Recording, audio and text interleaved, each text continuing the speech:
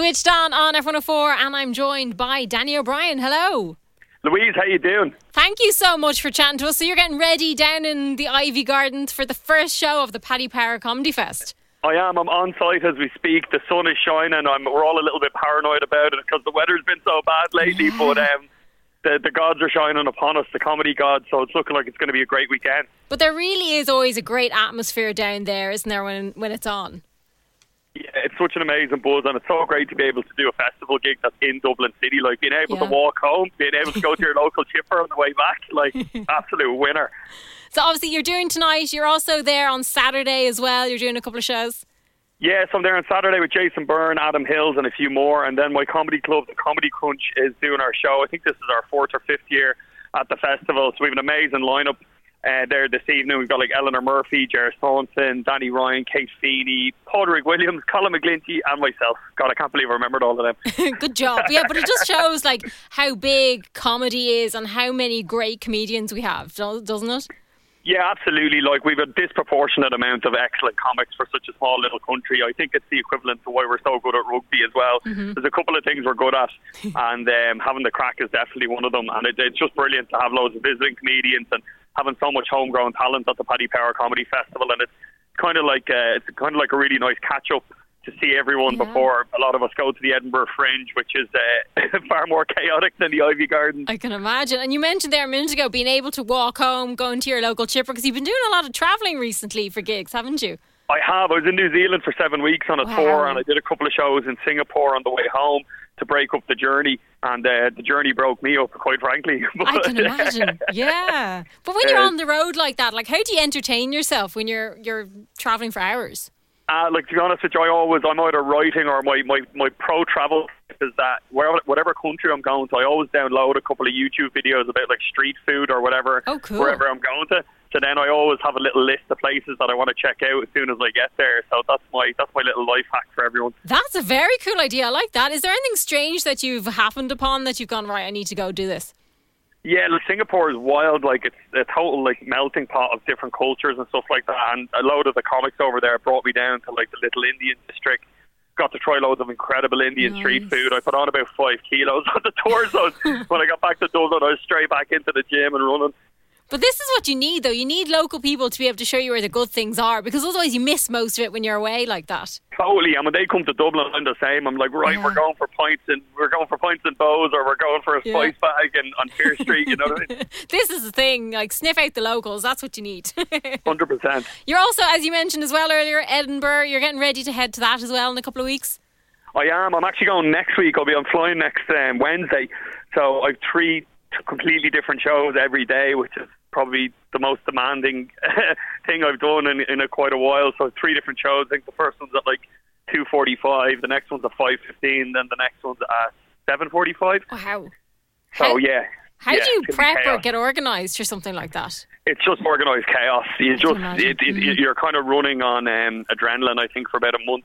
And I've decided I'm going to climb Ben Nevis at the end of Edinburgh as a bit of a goal to kind of keep me fit and keep me on the straight and narrow for the whole Fringe. So that's the plan. 29th of August, I'm going to climb Ben Nevis. How long will that take you? Have you sussed it out?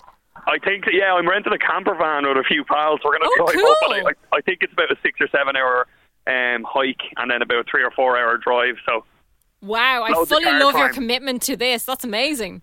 But I've said it now, I have to do it. Like, this is why I put these things in, because then it forces you to do it, you know? That's the thing, because the next time we're talking, I'll be like, how did that hike go? yeah, and I'll be like, when? I'd be sneaking up the Sugarloaf, taking selfies, trying to pretend that I was offended. Make it look good, like. And then, not only are you doing all these shows, you've also announced a live at Liberty Hall, which is happening in January. Yeah, I'm really excited. The response to it has been incredible from people all over the country, like not just Dublin. Like I've people coming over from Scotland first, up from Athlone, Galway, and I'm going to do a 2-hour set. I'll have one break in between. Mm-hmm. I'll have a 2-hour set, and I'm going to do 15 years of stand-up in 2 hours, and we're going to film the whole thing for a special for TV as well. Wow. That'll be an exciting one to get ready for. I can see now why you've kind of given yourself a good long break to kind of get ready for it.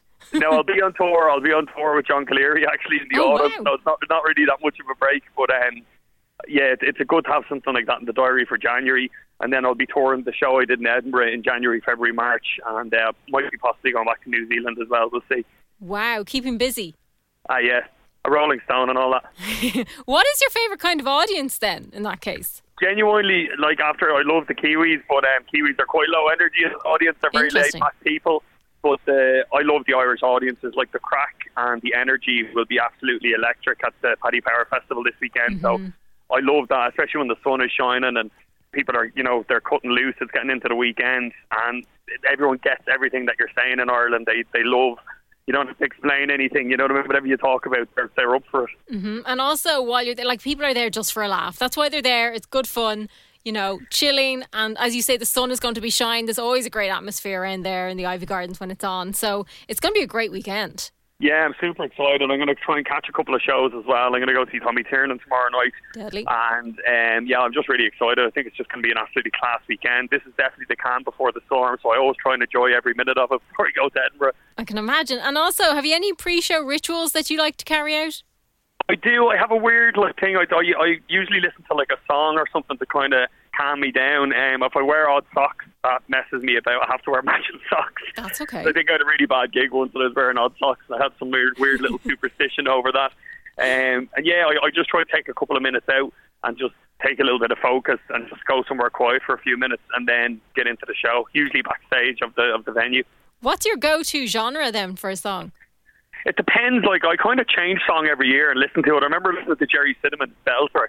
I think it was 2019, and I'd listen to that religiously on the way to my show every night, and it kind of ramped me up and got me ready for the gig. So every year I kind of have a different song, and then I use an intro song from my solo show, and then I've listened to it for 25 nights in a row, and I never want to hear that song ever again. That's it. It's stricken off your list. Yeah.